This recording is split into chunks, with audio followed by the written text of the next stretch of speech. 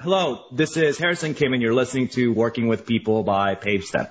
The Working with People podcast is for executives, managers, and people leaders. We bring people experts together to provide you with relevant content on how to think about and manage your most important asset, your talent. We have Kimberly here with us. How are you, Kimberly? I'm doing great. Thank you so much for having me today. No, thanks for being here. Where are you calling in from? I am in Cleveland, Ohio. Beautiful Cleveland, Ohio. I heard you guys got snow just recently. No, just a little dusting, thank goodness. But winter is on its way. Absolutely. Which is very much on its way. Yeah, New York is feeling the same chill here for sure. So today we're going to be talking about a topic that's been very much in the spotlight, talking about leadership with empathy and building a culture where you can trust your talent and increase flexibility balanced with accountability. There's a lot of really good insights that I think you're going to be bringing out here. But before we get started, tell us who you are and what you do. My name's Kimberly, and I am a talent leader at Herman. What Herman does is we're in the business of cognitive diversity, so unlocking and harnessing that cognitive diversity within your organization. And the way we do that is through a model called whole brain thinking. And the neat part about my role is that I get to implement whole brain thinking internally. So we get to beta programs and pilot things internally that then hopefully one day will be on our software product, the Herman platform. So I get to truly harness and then also develop potential product, which is really neat for me as someone who has been in the technology space for quite some time. Awesome. So let's get right to it. Yeah. Why is empathy so important in leadership and the workplace? And this is something that I've heard over and over through webinars, podcasts, and just posts all over. But why is it so important? Empathy is fundamentally important for the success of your talent and their own growth because it's the ability to tune in to what your team members need to be successful.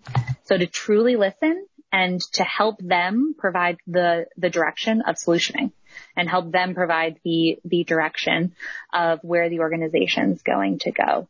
I think when you think of organizations of the past, it's very much, let's make sure that your car is in its parking spot at 8 a.m. or 9 a.m. and right. Let's make sure that you're sitting at that desk, but that doesn't actually equal productivity. When you lean in with empathy to understand what your team members need and provide a culture of accountability, then you're getting that much higher level of engagement and productivity from your team members than potentially some of the more micromanagement aspects of leadership from the past. Right. Basically, really looking at it from the perspective of your team members, really understanding what they're going through, what they're focused on, and fostering that for the productivity of the organization. Yeah, definitely. And what's very important is that it's not on a superficial level. Right. So it's actually truly caring and truly asking those questions deeper than, hey, how are you? Great. Good. The same thing we do when we pass anyone. Like, how are you doing? Great. I'm like, we're not great. We're all dealing with so many different levels of things at the moment. And how do you actually truly lean in and really listen to what they need?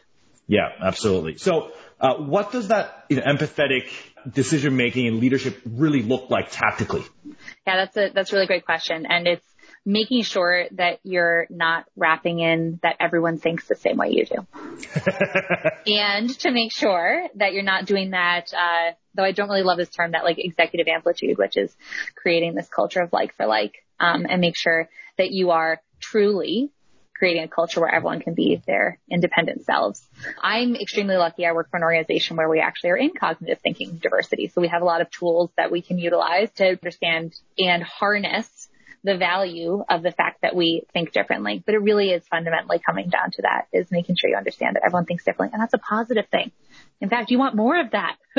Yeah. You want to build a team that thinks differently from you. Yeah, it's interesting because I think over the last several years, there's been a lot of talk around culture fit. And then over time, people have really zoned in on like, okay, what does culture fit actually mean? And is that necessarily a good thing or a bad thing? Yeah.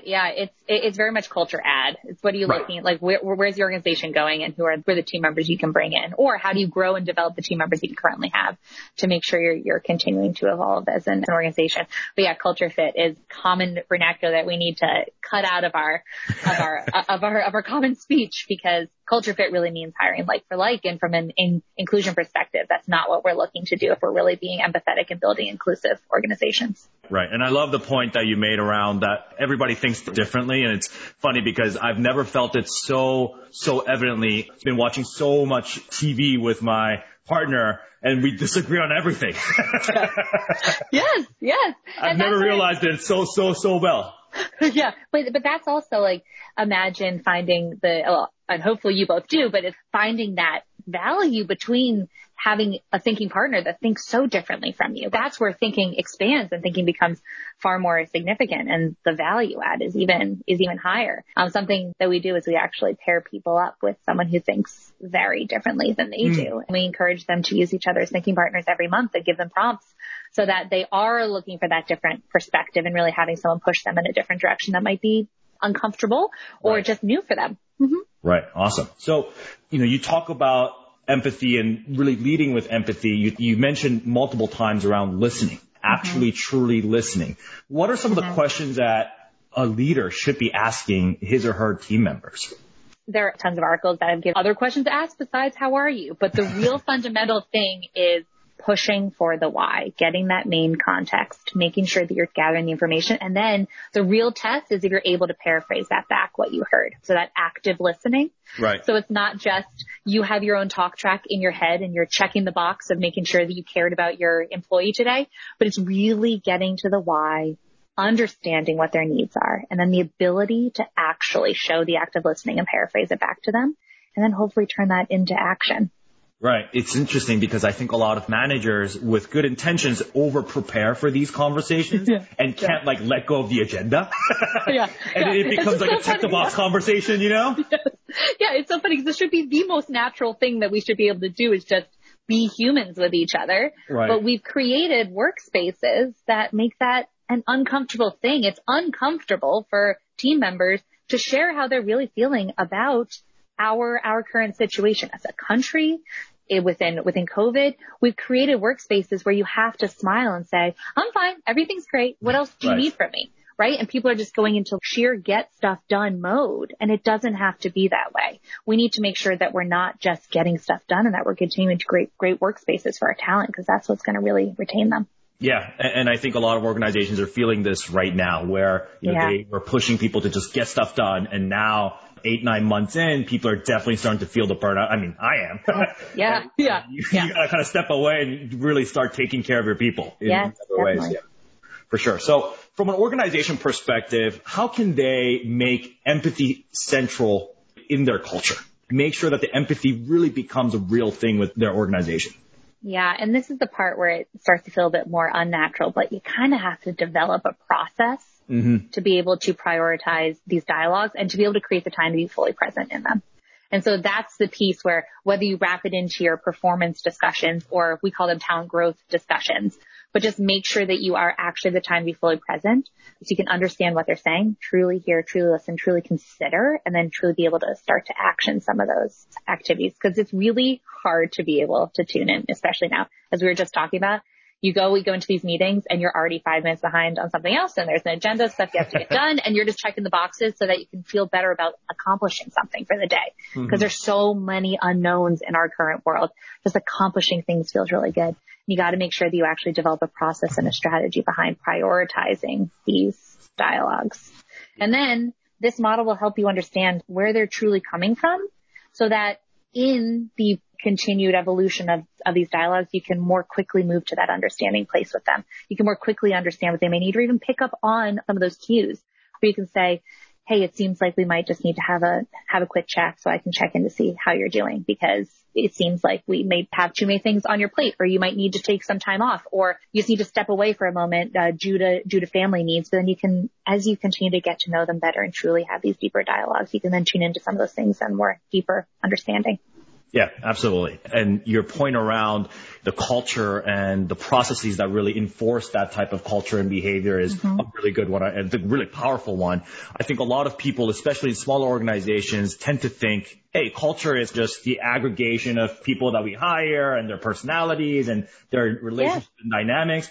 There's definitely a part of that for sure. But as your company continues to grow, you can't just roll the dice on it. You've got to set the right processes to enforce the right behaviors. And over time, they become habits and then really part of your culture. Right. Yes, definitely. And that's where it gets really exciting, is when it kind of takes on a life of its own. But it is something that does have to be managed, because especially in times where people are overworked, stressed about things externally, it's the thing that gets deprioritized.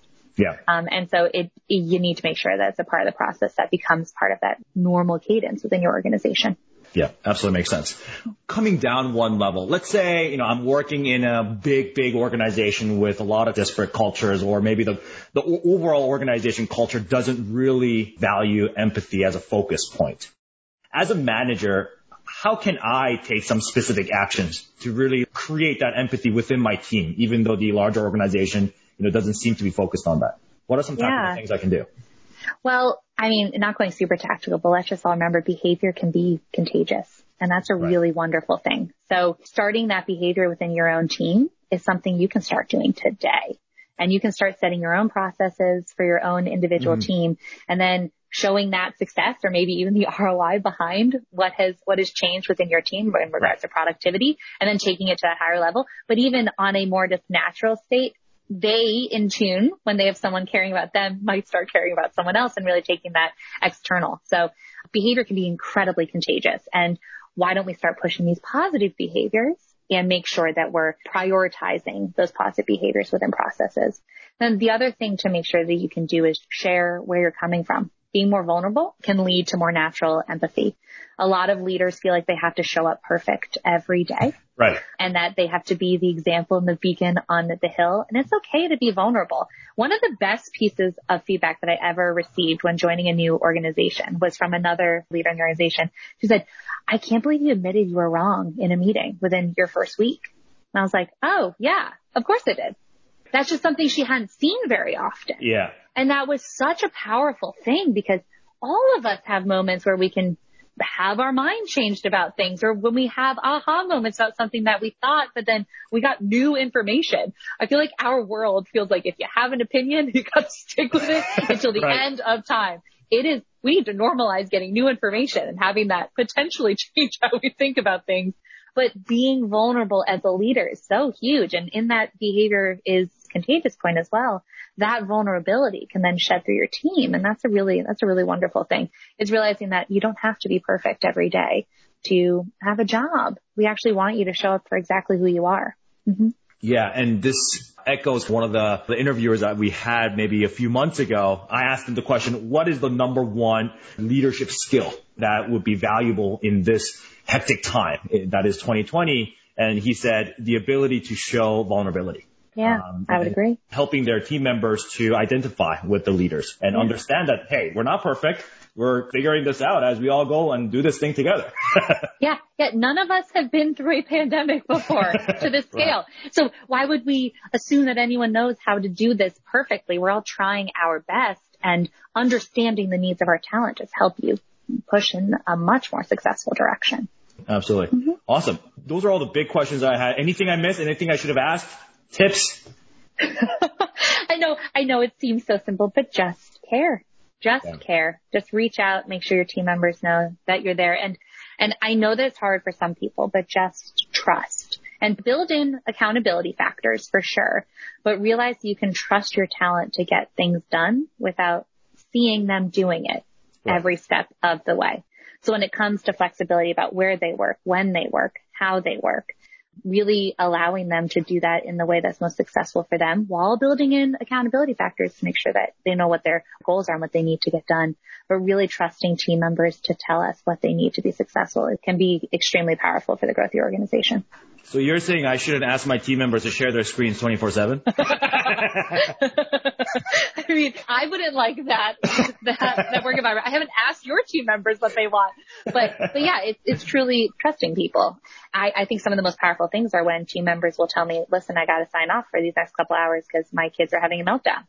Yeah. That is so much better than hearing, "I have to step away for an appointment." Right? And I know that it's a minor shift, but them just feeling comfortable enough to share that that's the situation. I say, great, put up your Slack away message. Right. Awesome. And you can write that. You don't have to write BRB. You can write, "I'm going to step away. Here's when I will be back." But creating an environment where people feel comfortable admitting what they need in their lives, especially with all that we're going through, can be really powerful. Absolutely. One last fun question for you. Yeah. What is the one destination you're itching to just get out to after all the travel restrictions are gone? So hard. So I'm an avid traveler. In fact, we have a work from anywhere culture. And in my first almost year with Herman, I worked from several different countries, and we have people who have traveled and moved, but I have not explored Asia at all. And that's where I would really love to spend some time roaming around and eating around. I think I would very much enjoy that. That is one of the places that is definitely high on my list. Awesome. Hopefully you'll get to do that sooner than later. I know. Hopefully. Thank you so much for your time, Kimberly. Where can the audience find you and your thought leadership? Oh, wonderful. You can find me on LinkedIn, and that is where I do the most of my posting, and things link from there. So that'd be a great place to connect with me, and we can chat further on all things in terms of leading with empathy. Cool. Well, thank you so much again for being here. All right, everyone. Thank you for listening to Working with People by PaveStep. Feel free to check out other episodes on pavestep.com/podcast.